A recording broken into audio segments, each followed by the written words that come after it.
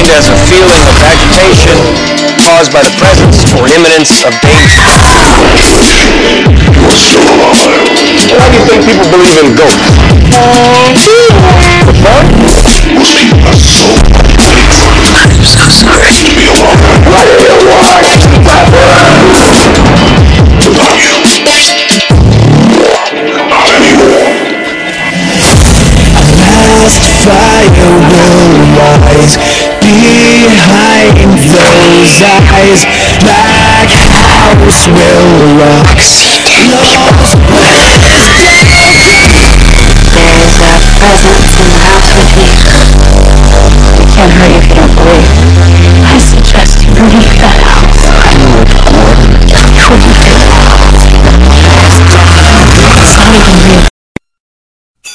One cold night, science and evil collide.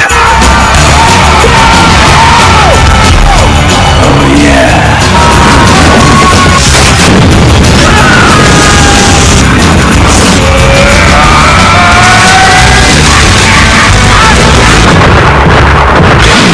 Now, a serial killer is on the loose. We hadn't even tested the acid on an amoeba, let alone a human cell. This is a disaster. Look, I just saw something that doesn't belong in this world, and it's out there killing my friends. Now tell me what it is. Jack Frost.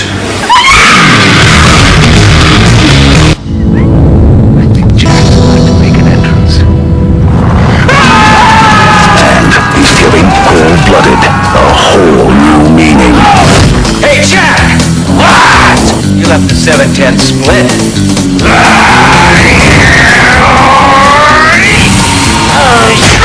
Hell has just frozen over.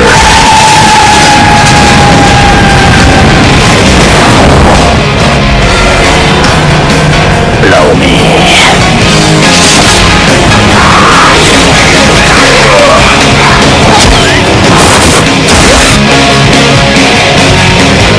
Jack Frost.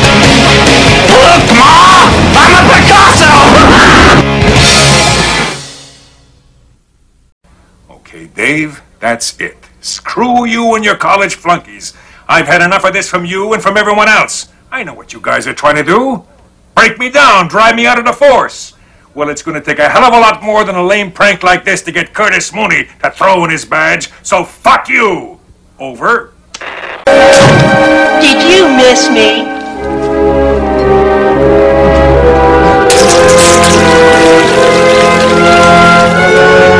I guess not. One. Hello, ladies and gentlemen, and welcome back to Inside Movies Galore. I'm your host, David Streggy, and here we have another exciting round of films for you. Tonight I'm gonna hand you over to tonight's host, Brandon. Why don't you tell me what's in store for us within this winter month? So we have the wonderfully warm-hearted 1998 Michael Keaton film called Jack Frost. Oh, wait, I misplaced it. Sorry, I meant the 1997 film by Michael Cooney, also by the same name, Jack Frost. Personally, I think the other Jack Frost was a rip-off of this one. But that's just my personal opinion of the matter. So I guess we'll look at, we've got our typical crew here. It's been a while, so I'm a bit rusty here. We've got, of course, Dave, and Jake, and Dustin. So we've got a decent crew here with us today. So, of course, this is an interesting film where a notorious serial killer is on the way to the execution block. When, unfortunately for them, as he tries to escape, happenstance seems to get in the way, with a strange chemical reaction happening that makes him a killer snowman. Interesting read there. So, any case, I guess we'll start with you, Dustin. Is this your first watch of the film? So I think I've seen this a couple times before. A few years ago, when I was just kind of a casual horror person and didn't quite understand what's going on here. And then I saw it again. Well, a little bit more background. So this is one of Vinegar Syndrome's like fancy release titles, and I've been kind of looking for it for a while. And I'd always meant to revisit it when I found that Blu-ray with the slipcover. And the last 2 or 3 years, they've had a couple copies with the slipcover on their Black Friday sale. And every single time, they've run out of stock while it was processing my payment. So, here. Well, thanks to Shudder and Joe Bob Briggs, I got to see it again recently. It was featured on Joe Bob's Red Christmas. And it's a pretty crazy movie. Like, I enjoyed it a lot more this time. Although you can kind of feel the low budgetness of it. So, well, you know how it is. Low budget films are just like candy to me. Supposedly this was supposed to have a budget of like a few $1 million, and then it ended up being greatly downgraded somehow. This is what I remember Joe Bob Briggs saying. It ended up being greatly downgraded somehow, and I think they only had like 200,000 or maybe even 20,000 like to work with.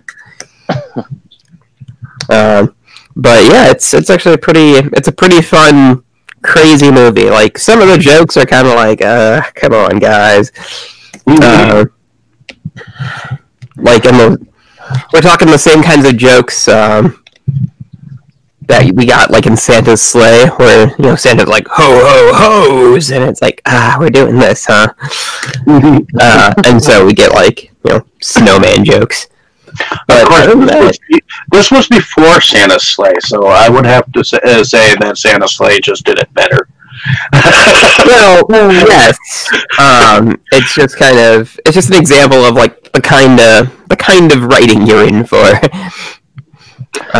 Well, actually, Dave, why don't we go with you then? First impressions. Well, this is actually the first time I've actually seen it in its entirety, where I've just had the time to sit down and actually watch it. The original DVDs were notoriously out of print, and so is the Vinegar Syndrome, of course. But they were notoriously out of print for so many years, and then finally, I know you can get one in town. They were just the right price. I have them, both of them. I ended up picking them up through a seller of some sort. He had a special price. But in any case, I enjoyed it. Maybe more so because there's one actress in here that was actually in 13 Ghosts, and her death to me was priceless. So I don't know how the audience can relate to that, but in any case, so weird. So Joe Bob Briggs pointed, when we get to that scene, like, Joe Bob Briggs pointed something out about it that I didn't notice before, and now it's kind of, like, fun to laugh. It's hard to laugh at now, after he pointed it out, but we'll get there. Well, Jake, is this your first time seeing this great classic? Yes, it was. It was the award season. It was my first time seeing Jack Frost, let's put it that way. And it was an interesting movie. Dustin, your point about the writing, it reminded me, now that you say, I agree, it's kind of similar in some ways to Santa's Sleigh. But honestly, it reminded me of a much better draft Christmas version of Thanksgiving. Just the way that way that the little snide one-liners that the guy would make with each kill and that sort of thing. Nailed it. It did remind me more of Thanksgiving, but like I said, Yes. obviously with a higher budget, obviously with a somewhat better grasp of jokes, so definitely with better production values. But yeah, it was interesting. It was okay. Honestly, the movie left relatively little strong impression on first go. Well, my first impression is slightly different. I came across this film. I had heard about it through rumor years ago. And one day when I was in Movie Stop, it was back in the day when movie stops were all over. I think they had 3 locations in Richmond, which was wonderful at the time. And they had one off of Hull Street, which was one of the first to close. And I was looking through, and I saw this thing, and this is the out-of-print DVD, and it was 99 cents at the time. And I said, you know, this is worth 99 cents. And I got that. Wasn't it worth $70 at some point? Jesus. How little did you know? Yeah. But, you know, I've watched it now about 6 or 7 times. I've seen it $80 to $90 at one point. So, oh my god. Wow. That's sad.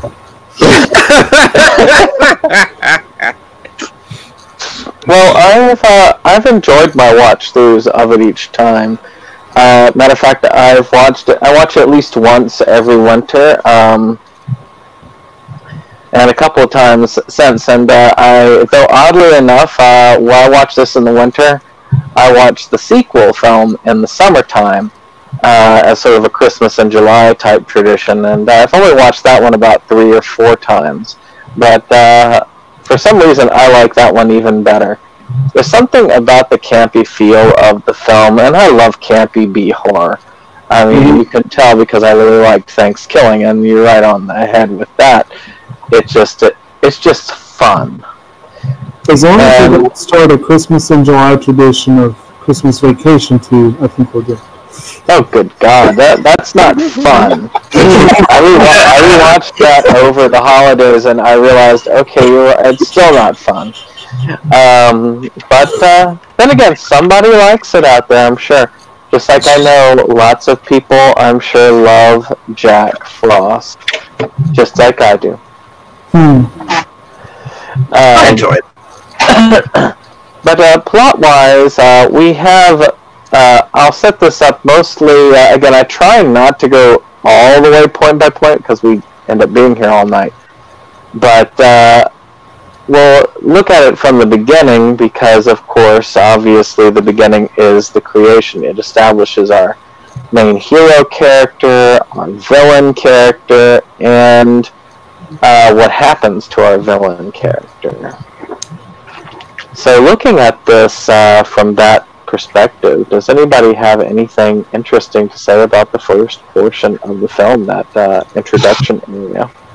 We get some really cruddy CGI that attempts to explain what's going on. So, because what happens is, Jack's on his way to being executed, and there's some weird accident where, like, the truck crashes as he's trying to escape. And he's sloshed with the stuff that appears to melt him. And then we get this really cruddy looking effect where we're supposed to be seeing, like, I guess blood cells crystallize, and there's like... It melts into the snow, and it was kind of an animation, computerized thing of... It was a graphic. White blood cells. They weren't even red blood cells, they were white blood cells or some shit. Yeah, it was... Little donut-looking things. Actually, before we go into that, we should probably talk about the opening sequence, because that was so fun. You had the credits as ornaments And yes, you had this older person narrating to a young child who's obviously voiced by an adult. And there was some pretty creepy narration in there. It was... Tell me a story, Daddy. Like, well, I'll tell you a story about Jack. Jack was a killer. He just loved it. You know, Jack was nimble. Jack was quick. Jack killed people with candlesticks. Shut the fuck up and listen. What are we watching? What? What's going on? They're trying to put this bride in. But yeah, I just thought that was amusing. It was some of the language was incredibly graphic in that part. It was like, what do we start the movie? But, and then, yeah, on the ride to the prison, the dude they had playing Jack before his transformation, he definitely had a pretty creepy grin. He looked like evil Bruce Campbell, like Time Shift of Millionaire's Bruce Campbell. I was thinking that for a moment. Yeah. This was probably Campbell's evil twin or something. I kept thinking Jigsaw from The Punisher, which is not one that people get to see much. It's one of the few recurring villains that The Punisher would face. And he looked like he was a recurring villain of The Punisher because he looked like he was beaten all the heck each time. He had those kind of scars on his face, and just his general evil nature. Very cartoony. It also reminded me, I don't know if any of y'all are familiar with the group Big Bad Voodoo Daddy. That's like one of my favorite groups. And they have, on their CD, This Beautiful Life, they have a song called 10,000 Volts. That's all about this serial killer, and it just the last lyric of the song is spoken. This is the way the legend goes. One witness say he died with a smile on his face, and I'm just this whole scene when he's riding there. I heard that song in my head. I'm like, they were singing about a dude like this. They really were. He was so over the top evil. It was like, it's almost fun to watch. Yeah, he was definitely the wrong one to be splashed by the super serum. Now, I know that's probably the one scene that you weren't able to watch when he was splashed by that. You gave me a good opportunity to let the cats outside.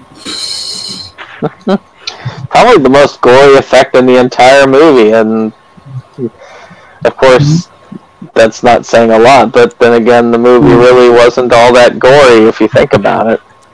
No, it was surprisingly clean, all things considered. So actually, while we're going through, I figure we could also talk about the characters then as we go. So, what do you think about Jack as a character? He's kind of... He talks a lot. He's kind of one-dimensional. Besides, like, I'm bad, yeah! That's more or less a lot of his dialogue. And just whole shtick. And his jokes make him interesting. He's kind of hard to describe, in my opinion. Yeah, I mean, we kind of hit on it before. I mean, we're a little bit of the evil Bruce Campbell. It also reminded me a little bit of Quentin Tarantino, like a little, and certainly in his personality as well. And then throw, what was the one I was just thinking of? Turkey. Throw Turkey into the mix. It was a lot like that, except better. Yes. But I mean, like, the types of jokes, they weren't as crude, but they were similar. Yeah. But that need to make a smart comment, or not smart, but, smart aleck, comment every time he killed someone or did something, and some of them were very off color, and some of them were just bad puns, but yeah. Yeah. Well, and of course, there was also the introduction of our main hero during that entire time, which was the sheriff, who had caught him at a traffic stop, which was actually kind of funny if you think about it. And of course that vow by our cartoony killer. It really was cartoony, even when he was living. Even as but he had vowed revenge. So, do you all consider our protagonist a good, strong lead? He worked for what the movie was. I mean, because the movie, it has moments where it kind of takes itself seriously, but for the most part, we're all just screwing around. So I thought he fit the movie pretty well, and like the scenes where he's like killing people, like if they were. So I noticed something kind of interesting, like watching this again, like today, because when I saw Joe Bob's Red Christmas, I was in like a real like party mood, and I was like, yeah, get him. And then I watched it again, today. I'm pretty tired and in a pretty like serious mood, and like I was just kind of thinking about it's like, wow, some of these would be really terrible ways to kill people. So I think him being so like kooky and campy is what makes the movie like enjoyable. Like they kind of try to do a similar thing in Sleepaway Camp 2, except in Sleepaway Camp 2, like the victim actors aren't like, whoa, what's going on? And like handing to the camera, they're begging for their lives like they're in a real drama. So I would say that Jack Frost works so much better as a movie, like because it has this like whole silly quality to it, and Jack really like focuses that in one spot. You could almost say that it's Sam, right? Is the sheriff? Yeah. You could say he's almost like the straight man to all the craziness, you know? Correct. Yes. I said correct, but then I yawned and died. Sorry. Well, even though this wasn't entirely something part of the plot, but evidently the town was preparing for some winter celebration. They even had a stuntman making contest. Yeah. Did you notice how, of course, they did the foreshadowing for later, but that the sheriff's kid always was making these disgusting things like the cookies and stuff like that, with stuff that probably weren't very edible. Right. Yeah, that's the big reveal of the movie. It's so good. Like early in the movie, we see his son is like, "Here, Dad, I made you oatmeal," and it's just like this caustic-looking greenish tar substance. And he's like, yeah, okay. But when you find out what the secret ingredient is, you know. Yeah, it's like, shit, good thing you didn't eat that. Maybe the son is actually a serial killer in training, and he's trying to kill his father first, just to try it out first, you know. Like, huh, fuck you, Dad. So you like a little oatmeal. So bad. And he, of course, had his own little team of course, the sheriff had his own little team of backups of incompetence, and of course his family, and you have all of the various friends around the town, all the targets, so to speak. Right. For the various killings that happen. I believe Jack's first killing started in of course, when he changed over. But I'm trying to remember where his killing... What was the second killing that Jack had? Wasn't it the father of the... Oh, no, it was the kid on the sled. Yeah. the decapitation. Because the kid was bullying the other kid, and then he ended up tripping him out, and he got ran over by his sled. Well, Jack didn't do it because of the bullying. Jack did it because the bully's like, "Is this your snowman?" He was like, "Yeah." Well, alright. And he smacks Jack's head off. Oh, yeah. And so Jack, pushes him in the path of the sled. But, and the kid's like, and the son's like, "I didn't do it, the snowman pushed him." In all fairness, I actually did not have any problems with the bully dying in that one, but that's... But then again, I don't have much forgiveness for bully characters in any type of series, so... I think my favorite scene in Rob Zombie's Halloween... I have to type something, I'm sorry, hold on a second. My favorite scene in Rob Zombie's Halloween is when, Kid Michael Myers just ambushes that kid, the bully in the woods. So... I was down with that. And then also into the mix we have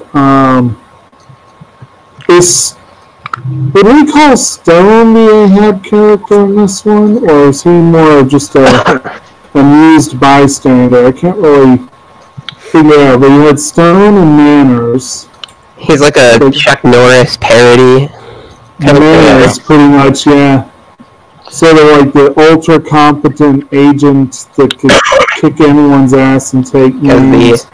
The accident was somewhat planned. It was planned. The agent was the total dick character, though. This well, he kind of mellowed later. I liked when he started. You should be thinking of. He basically decided that Stone was worthless. He started giving him hell too, and that was kind of fun. I did like how they were giving him coffee how throughout the movie you see the sheriff actually doing little jabs, because of course as the FBI person, the FBI guy has the ability to take over the whole investigation. Right. But the sheriff would just do these little rebellions like, "Oh, no, you're not totally sealed off." "Yes, I am." "Well, no, because over here there was that hole in the fence that this guy left open. Over at this section." Like, "Well, you could have told me that." "Well, you never asked." It's when they tore down that fence last week, so it's just an open field. Meh. That was what is this scene? Well, the bickering was kind of endearing, almost in a way, and how stereotypical it was. And of course, did you notice that he was he wasn't offered coffee when the assistant was going around filling the coffee cups? I did not notice that. Well, the assistant not many people liked him in that particular. And of course, I liked her too. Whenever when everything was gone to panic, much later, she was like, "Okay, which place do you want to do it at? Your place or mine? Yours."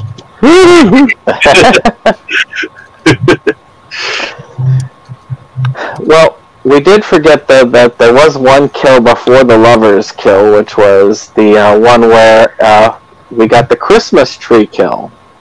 Well, there were quite a few kills in this one. I think we missed the first one actually, because after Jack melts and becomes a snowman, he leaves one of the guards alive. He's just like, "I don't know what's going on. I'm gonna get out of here. I'm not gonna stop and kill this guy." And they get a call. It's like, "Oh yeah, old man, whatever." They found him dead, and his face is true. That's right. The coroner. I like the coroner's character because he's there to describe the situation to the sheriff, and he's like, "Well, they had to have snapped his neck back." and and the way that he describes it next was kind of stereotypical. It's like he was trying to reach for who or what might have killed him or something like that, Did you guys catch the little bit of dialogue? It's like, man, we used to steal apples from his orchard all the time when we were kids. And he was just known as like old man, whatever. Like even back then, apparently. He was like clearly like 35. Yeah, he was the guy that was disguised as all the monsters in every Scooby-Doo episode. Yeah, right. And his sheriff's deputies were kind of played those small town cops who really weren't trained as cops. They were just men who probably were just in the town that said, "Okay, I'll do it," kind of thing. Yeah. Because at the Christmas tree killing, the one guy was like, "Are you sure we shouldn't take her back to put her on display?" They were very incompetent deputies. I think it was more like, wasn't it like, what, do we leave her up till after Christmas? I think that's... I did kind of like that. I was like, what? Well, the thing that I thought to myself is like, well, she did end up being the Christmas tree star. Yeah, that was an earlier scene. It's like, well, as a little girl, I dreamed of being the angel on the Christmas tree, and her husband just looks at her like, that's fucking weird. That was so gratifying. For some reason, it was just somebody said something crazy, and for the first time in this movie, somebody's like, what? Instead of just, well, yeah, and going with it. There's actually a person in here credited as the name Idiot. That's the character name they gave them. Anyway, at the end of that scene, did you catch like the two deputies? It's like, let's go get some apples, and they just like wander off frame, and it's like, yeah. Well, they were the comic relief initially, and then they probably didn't need any comic relief because it's already comic relief in general. So ultimately, we get to the couple killing. So we don't even know whether the daughter has actually learned whether her parents have actually been killed yet or not. Which that was another kill. The father with the axe. Yeah. But then there was the guy that discovered them, and then he started running around trying to take out other snowmen later in the film. It was kind of funny. Yeah, he's like, hey, the deputies are like, hey, Sheriff, there's something going on outside. And he's like, what? And they go back out there, and the guy is just like in a panic, like hitting all the snowmen from the contest. And the sheriff like side tackles him, like to stop it, to protect the snowmen. I think what endeared me to the coroner dude was the fact that that after the father had been killed, he was explaining how the axe didn't just so Jack killed that guy by shoving an axe down his throat, like whoomph, like in one shot, and the coroner is like, well, it'd be lacerations from trying to work it down, but somebody took this and just rammed it right in there. It's like, shows you how strong I didn't know I was interested in, but I'm happy to have learned. So when we were talking about the couple scene, of course, you had they get together to, of course, make out, because in every horror movie where you've got a killer, you've got to have the couple that makes out so they can get killed. And they have an interesting way of both killing them, especially the woman, and of course, I love the undressing scene. Yeah, they had layers of clothing to take off, didn't they? It was taking them years to take those clothes off. That was pretty wild. And then, of course, I thought it was kind of cute that they both had the same gray long johns on. Well, we're kind of ping-ponging around here. So during that during the couple kill scene, so the dad goes outside and gets nailed with that axe, and the mom, like, Jack learns that he can melt into a puddle and, like, go under doors and then reform, and so he kind of messes around with that in this scene, and, you know, he kills this lady he, like, chokes her with, he, like, ties her to the tree and chokes her with Christmas tree lights, and then he is, like, just, like, smashing, like, ornaments, like, into her face, and then he, like, rams, like, the star from the top of the tree, like, into her skull, and just, like, ties her to the tree. And it would have been, like, pretty nasty if it wasn't accompanied by, like, really goofy music. And the lady looks more surprised than in actual pain. He's a funny-looking snowman, effectively, they went with here. Well, they didn't even show a lot of cuts from the ornaments when he was smashing her face into it. It just looked like he was just kind of gently, just like playing with her until the last minute kill at the very end. And you notice, like, when the deputies are doing, like, the cleanup, like, they're actually carrying the tree out because they don't want it to untire. Yeah. It reminds me a lot of the film, I think it was earlier, the Steve Martin film Mixed Nuts, where they actually take one of the people that they accidentally kill, hide him in the Christmas tree, and are taking him out to the docks to throw him out because that would be the easy way for people just not to see him. This is a comedy?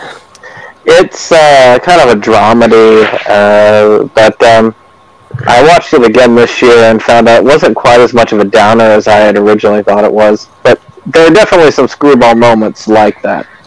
And the two people who they were constantly ruining the Christmas tree of, and the two people decide at that moment, you've got a Christmas tree, I guess it's time for us to ruin it. So they decide to go after it when they're trying to hide the body in the one Christmas tree. So, but that's what it reminded me of when they're talking about, let's carry it out this way. Let's see if we can display it. I think, that was when they were talking about the joke of, like, should we display her? Or something like that. So getting back to the couple scene, so what happens is the one kid, what's his name, Tommy? Yeah. Okay. Tommy, he while the girl goes up, which the girl, she just so happens to be one of the actresses who played in 13 Ghosts. Shannon Elizabeth, right? Elizabeth, yes. Yep. Yeah. Her first role. I remember her boobs being a little bit bigger than that, so I don't know why. But in any case, well, this was like her first movie, so she probably grew like a little bit. But anyway, so the setup for this is Shannon Elizabeth's character and this kind of dorky kid that we saw at the snowman competition earlier. So she's like, let's sneak into the sheriff's house and do it. And he's like, I don't know. And she kind of, like, makes him do it. And so they break into the sheriff's house where Jack is lurking around because Jack's after the sheriff. And the scene where, like, she starts to undress. And then it goes into this long montage of them just taking off, like, 17 layers of clothes to, like, get to her underwear. And it's such a weird scene. Like, it was really funny, especially with, like, the really... How would you describe that music that they picked for this? Kooky. Yeah. Well, you see, I never remember the music because I always picture the Benny Hill theme whenever it goes on. Yeah, it's not too far off. And of course, she goes up and takes and starts to do her hair, and then and while she's doing that, she gets piped height, if I remember correctly, into the wall. So she goes off to she's like, you know, get me when you're ready, and she goes off to like take a bath or something. And he's like, if I was any more ready, I'd explode. So he's getting like champagne, like he's putting ice in it. So she said to get her a bottle of wine and a roaring fire ready as she gets up. Yeah, and so that's what he was doing. And so she's got music on and she's like blow drying her hair. And Jack kind of just shows up, and the kid is like, "Don't make me use this, man!" And he's got like, what was that, like a knife sharpener or whatever? Like, he had an ice pick like a minute ago, so yeah. He hears something, he thinks the sheriff's coming back home, and it's like, "It's me, sir, Tommy, I'm not a burglar." You see, I always thought that it was that Jack was hiding in the freezer when they originally showed it. That was a good out, yeah. And you know that he was going to somehow like attack from within when he used the ice to cool down the champagne, but it was a fake out, which was really cool. I liked how they did that, and for some reason it still fools me every damn year. I mean, I had seen this movie like not a week and a half ago, and I thought he was going to come out of that, and I still thought he was going to come out of the freezer. Yeah, I kind of thought that too, because there was just too much. There was a carrot. There was too much carrot and freaking coals. Yeah, there was too much snow in the freezer for just to be stuff in the freezer, you know. Yeah, there was a fun kind of thing too. Like initially, like Jack didn't have like eyes or a nose, and like the sheriff's son actually puts like the coals in and like carves a mouth. So the sheriff's son pretty much gives Jack a face. I thought it was kind of interesting while he was carving the snowman that you saw the mouth move like it had teeth. It does have teeth. We see that later. Yes, later, definitely. So who knows what would have happened if the bullies hadn't shown up at that specific moment. But anyway, so at least it's not snowballs like they have in the second one, or like the joke that they keep bringing up. Oh my god! Ugh. We only got one of them this time, but it was a groaner. That joke is repeated several times throughout. Well, to me, I like the line that he says right after he's like boned the chick. He's like, "Good for you." And there's like a faint smile as like blood pours out of her mouth, and it's like, "Oh, fuck." Well, yeah, that scene was kind of disturbing in and of itself because there's a bath that she feels like is already prepared for her. And that was an overly scream queen moment too. She was screaming for quite some time. Yeah. So anyway, doing the thing in the kitchen, the kid's like, "Stand back!" And then he like runs up to the snowman and tries to like ice pick the snowman, and Jack's just like, "The fuck was that?" And Jack can like shoot icicles out of his arms, and he's like, "Hey, cool, I can do that." So I really enjoyed that scene, just because of that little moment. It's like, "Hey, what do you know?" And so anyway, he goes after the girl. He can melt into water, and so he like fills the bathtub. So she's like taking a bath in him, and you see like the carrot like float up. And all of a sudden, like, the tub just, like, freezes. And she's like, "Tommy, not here." How little did she know? Oh, it's so hard to describe. So I didn't actually notice the kind of sexual assault angle on the scene until Joe Bob Briggs pointed it out. But you know, it just looks like Jack re-solidifies, and suddenly she's like, you know, partially in this snowman, and he's just like, ah ha ha ha, like shaking her and like bashing her head into the wall, into the bathtub walls, and she just looks like, again, more surprised than anything. And I was like, what the hell is going on? And then Joe Bob was like, did you notice that the carrot is missing from his face in that scene? And I was like,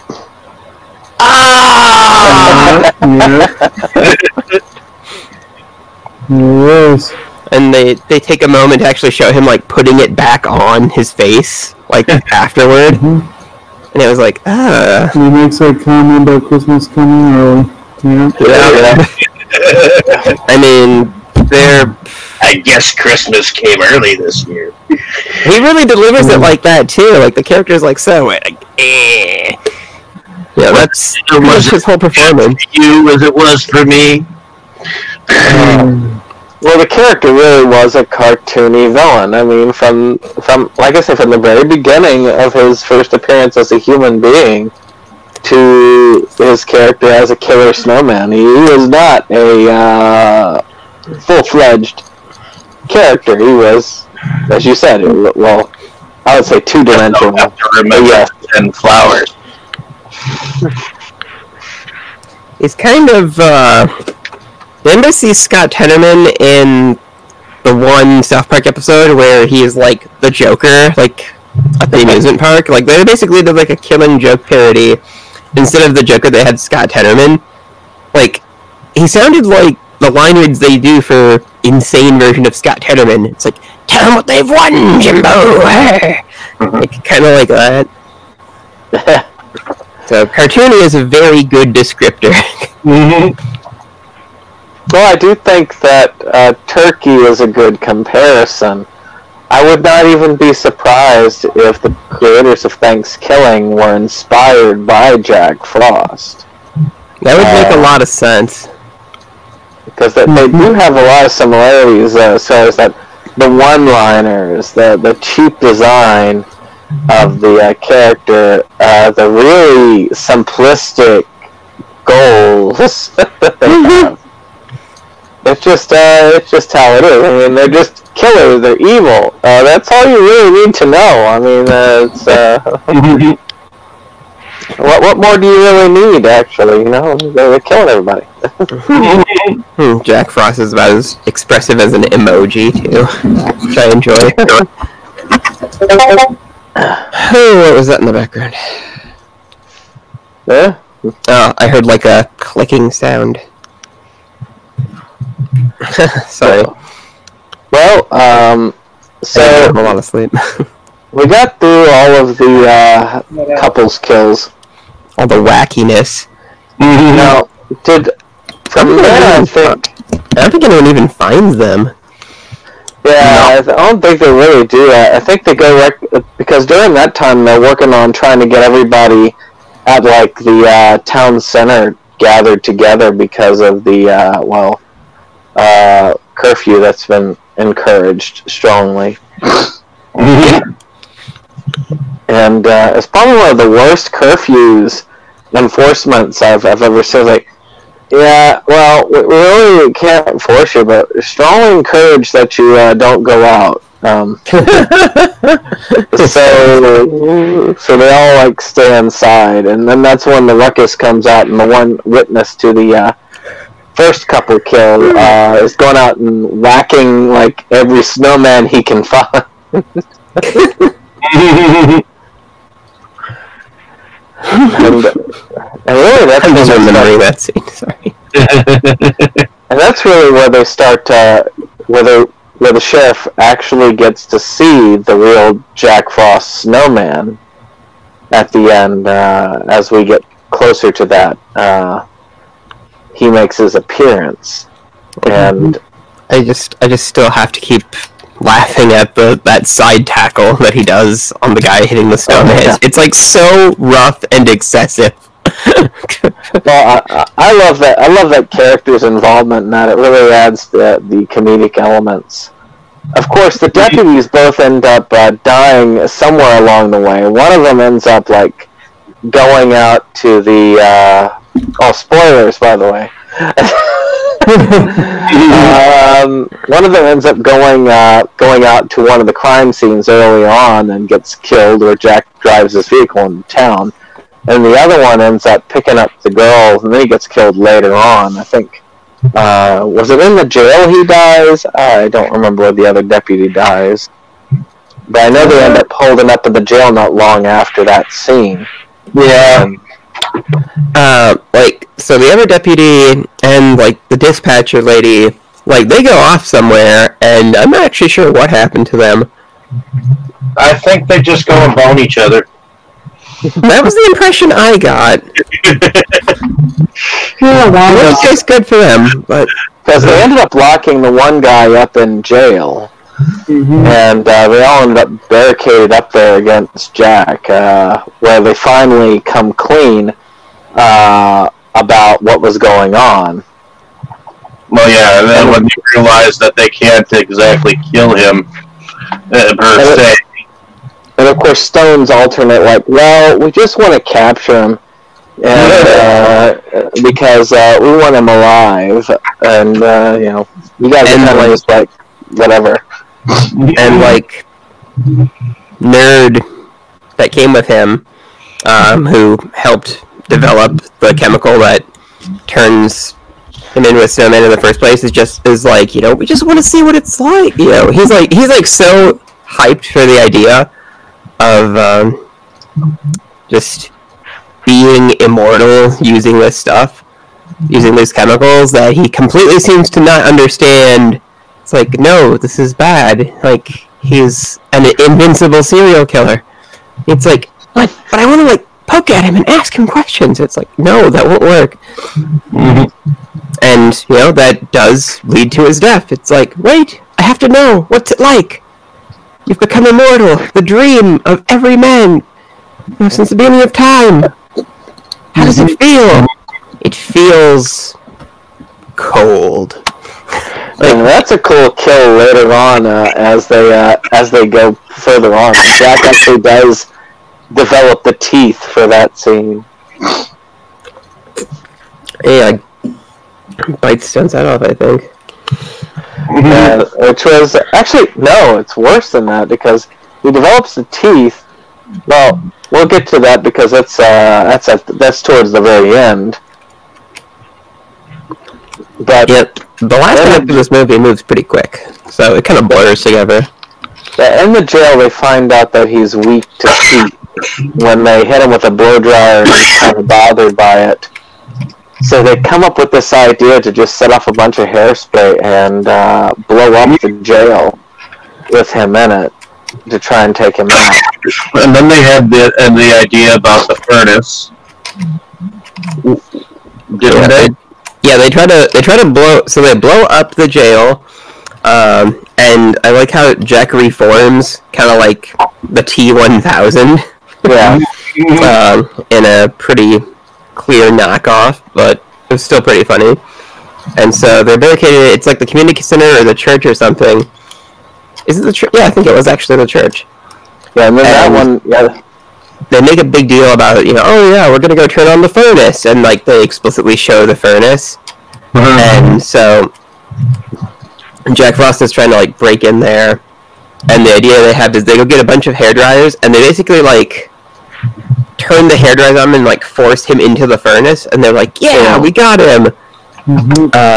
Not good enough, because he reconstitutes and takes out Stone and the doctor that Stone came with, who was all, you know, the doctor is actually Stone, the agent. Yeah, Manners is the agent. Yeah, Stone is the doctor, yeah. Oh, well, damn. And the way that they did with the with Stone is that he then tries to sneak out by basically using Stone's body as a skin, basically. If it doesn't work, he just has him vomit him back up, and that was pretty cool. Actually, so there's a Dragon Ball Z villain that basically does the same thing to somebody, like in the anime, and it reminded me of that. So like the guy, like the doctor, like staggers out, and they're like, "Oh, okay. Oh, good, you're okay." And he's like, "Ah, fight, and it's like he's very obviously being like puppeted. Yeah. Okay. And then there's like this really unconvincing like effect that they have, where he like vomits Jack out like with like a. You can tell there's like a hose like right behind the actor, like as he like throws Jack up. Well, pretty kooky. Yeah.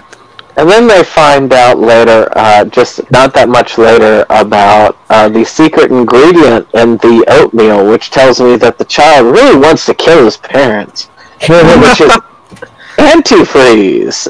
And antifreeze turns out to be...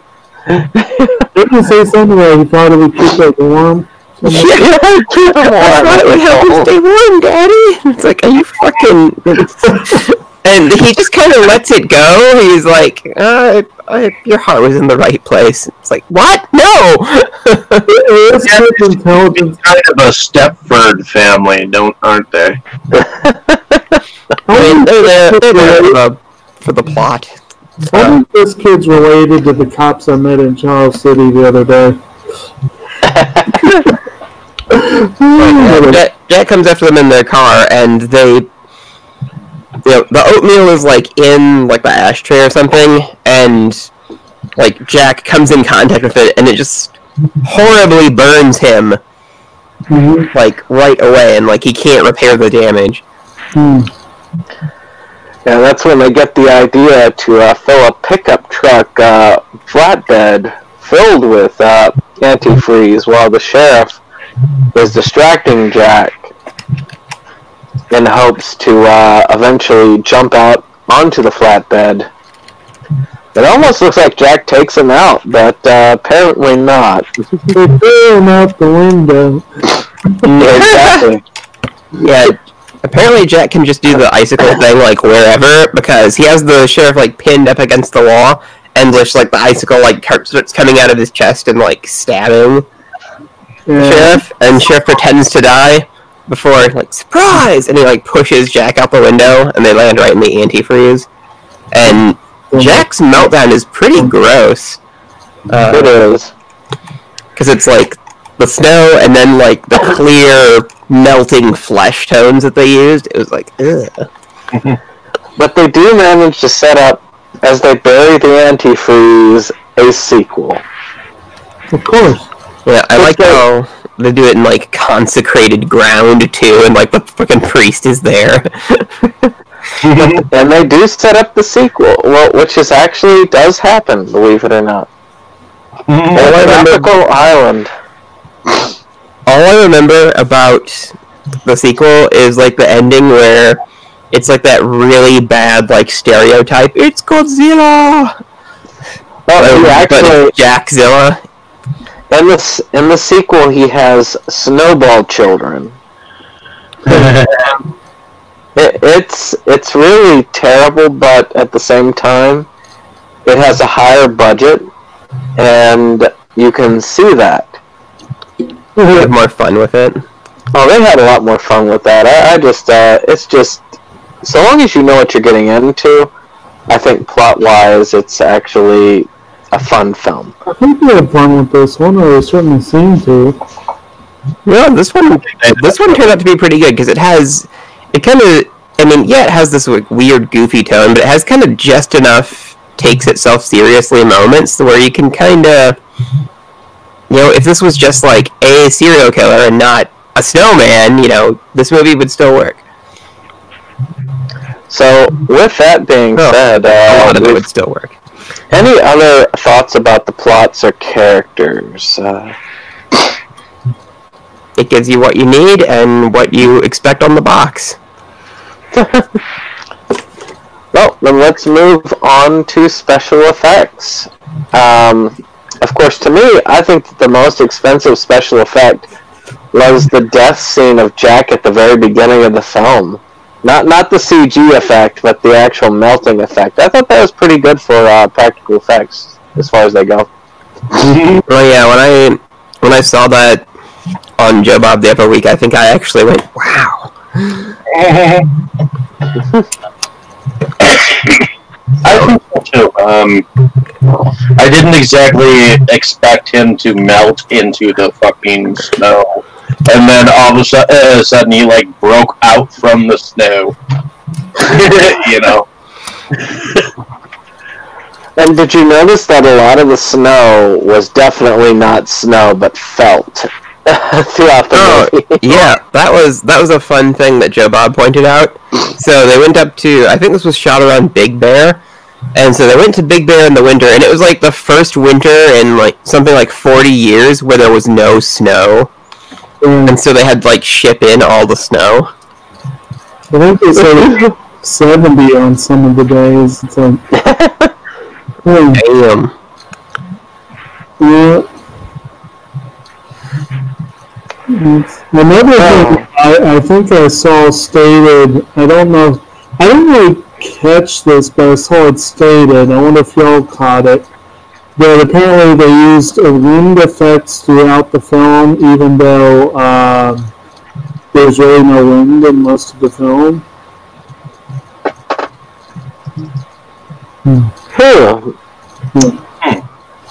I thought the snowman costume was entertaining. I mean, you got basically a cloth snowman costume. And it was very campy, but at the same time, I thought it was a fun little costume.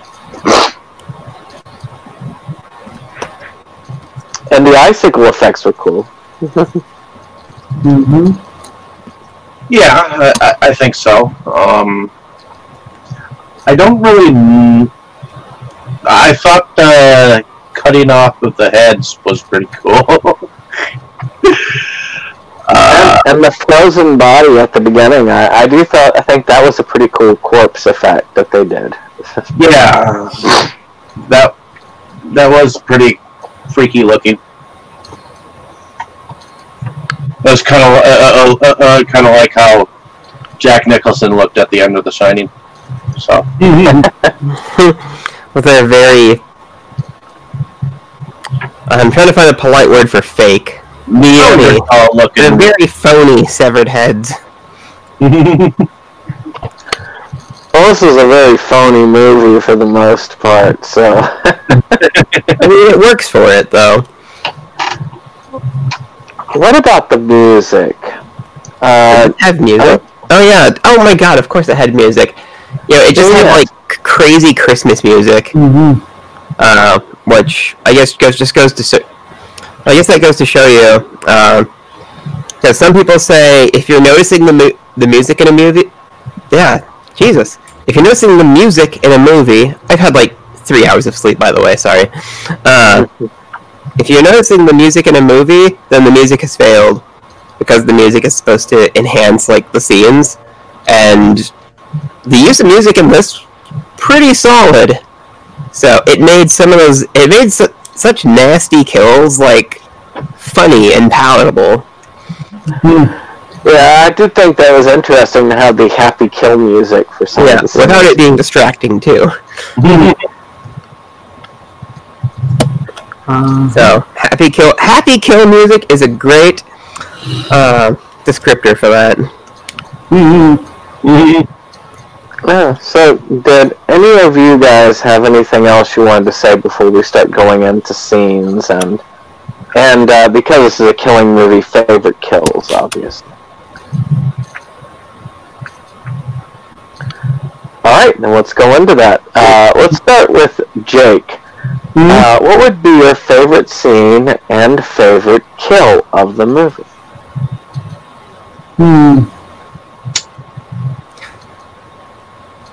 It's hard to say.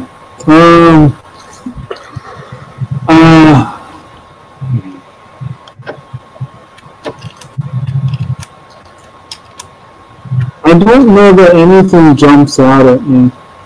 I honestly can't think of anything that really rose above. I can think of a couple that I would rate lower, but not much really jumps out at me.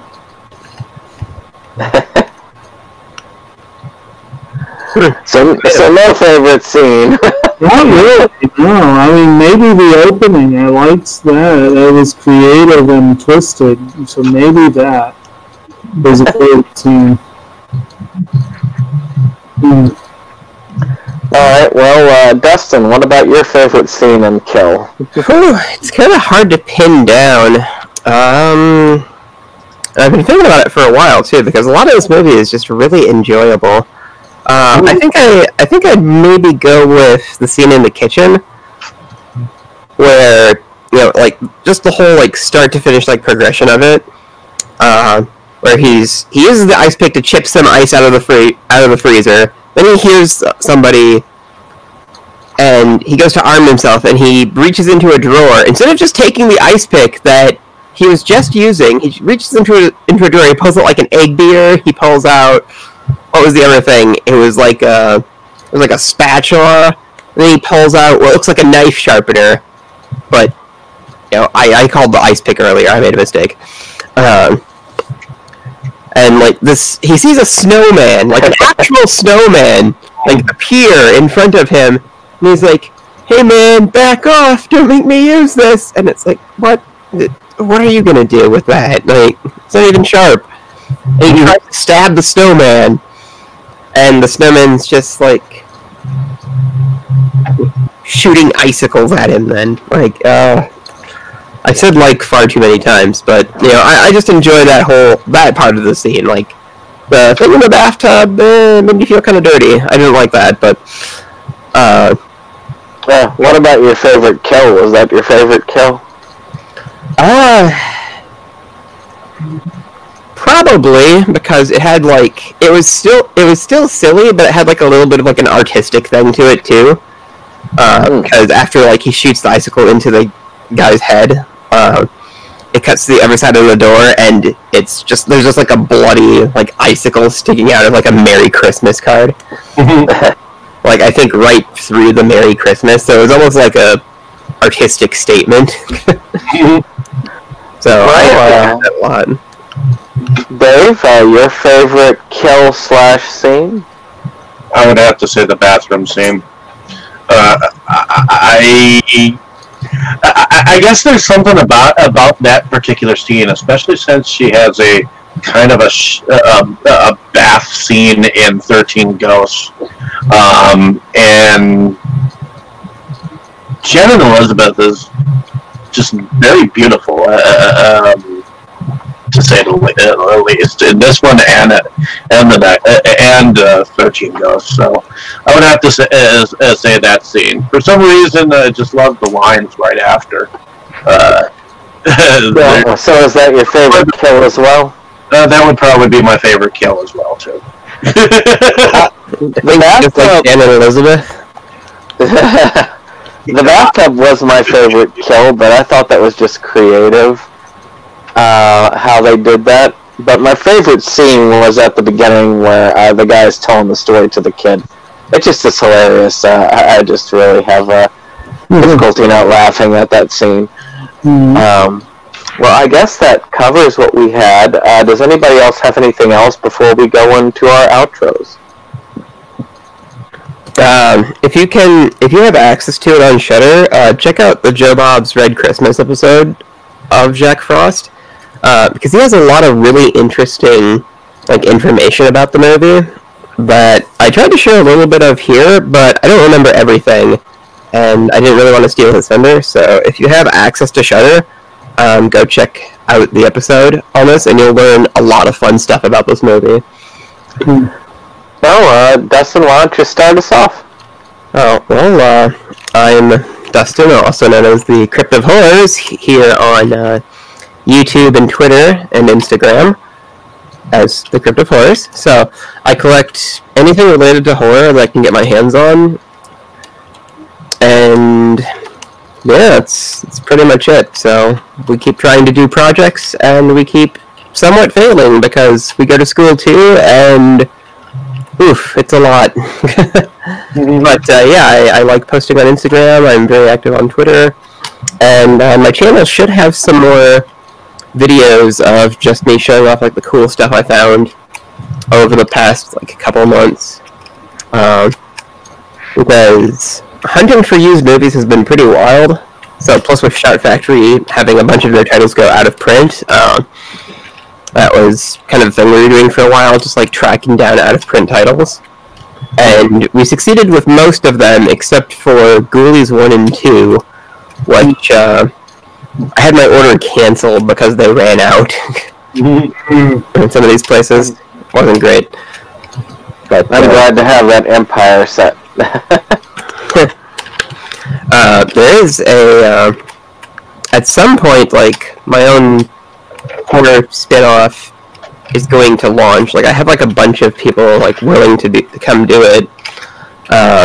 And to my delight, like, there's a crocodile scientist who wrote the book Numenwari, which is what the movie Dark Age is based off of, and he's willing to come talk with me about reptiles and horror movies at some point. So I'm excited for that, if we ever find the time. So, yeah, a lot going on in this new year. Perhaps too much. I look forward to seeing some of that in the future on your show. So, Jake, tell us about yourself. I'm Kotobuki Jake. I live here in Central Virginia. I am also a big-time collector, fan, viewer, reader, whatever, of all sorts of media. And, of course, going headstrong through a road season, focus right now is on certain types of films that are very different from the one we reviewed tonight. But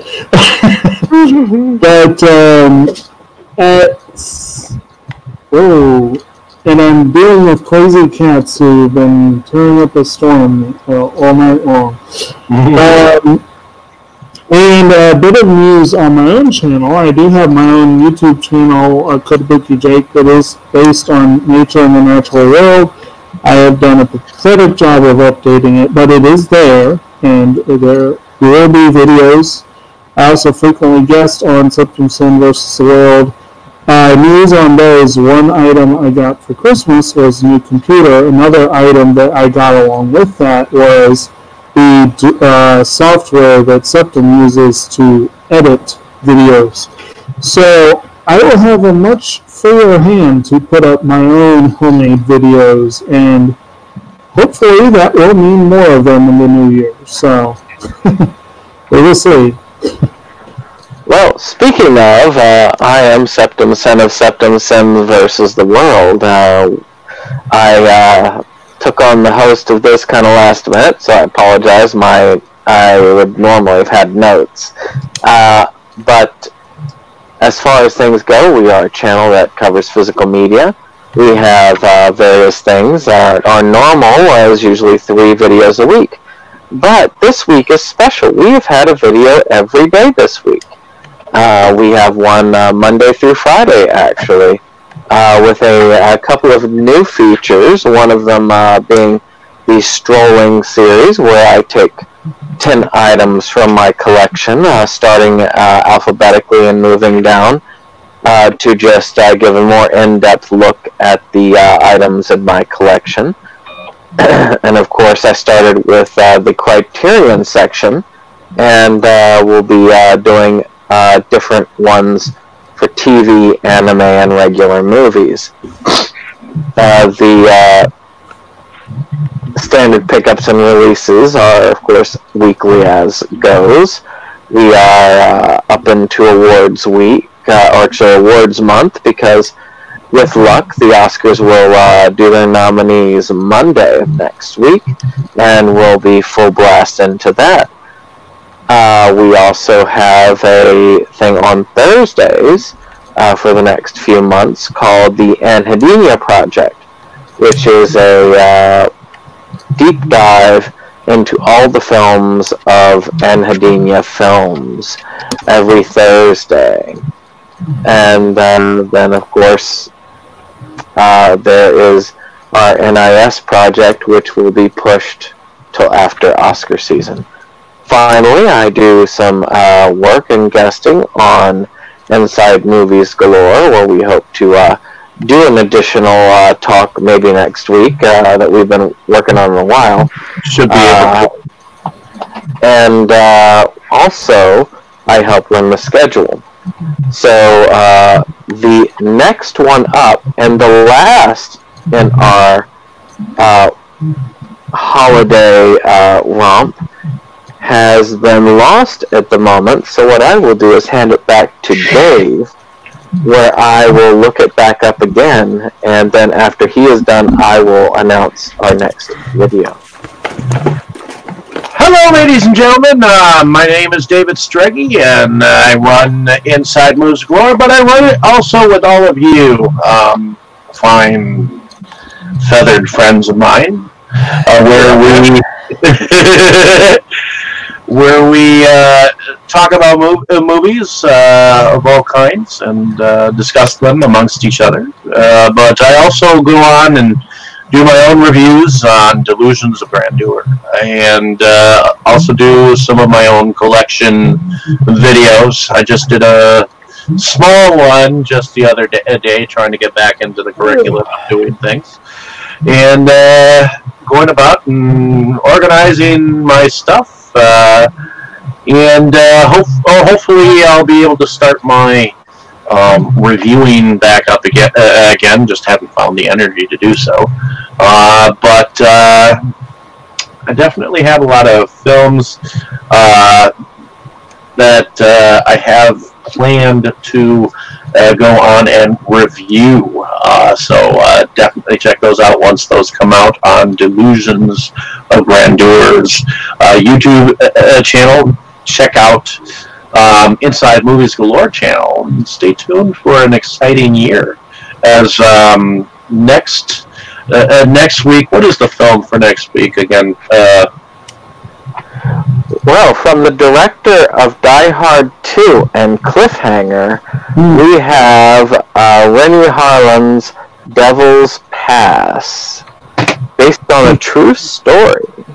And I believe that is Mo's pick that came up. So that will end our holiday viewing, and hopefully by next week we will have the rest of January and all of February taken care of. So I will have that scheduled for you then.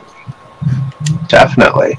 So stay tuned for more exciting discussions by us, and I'm definitely going to be working on getting a lot of our older stuff that we've done up on Spotify, so that you can listen to them there. And the ones that I have put up on Spotify, I will start to actually take down. So you will not be able to see or listen to them unless you actually listen to Spotify. So bear that in mind, folks. And we will definitely have some more surprises down the road. We'll be back. We always come back. Yes. Yes.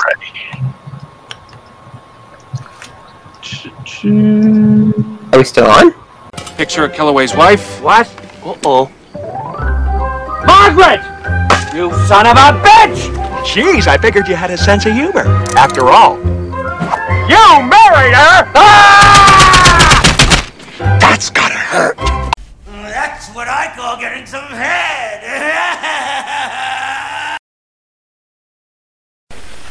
My mother thanks you. My father thanks you. My sister thanks you. And I thank you.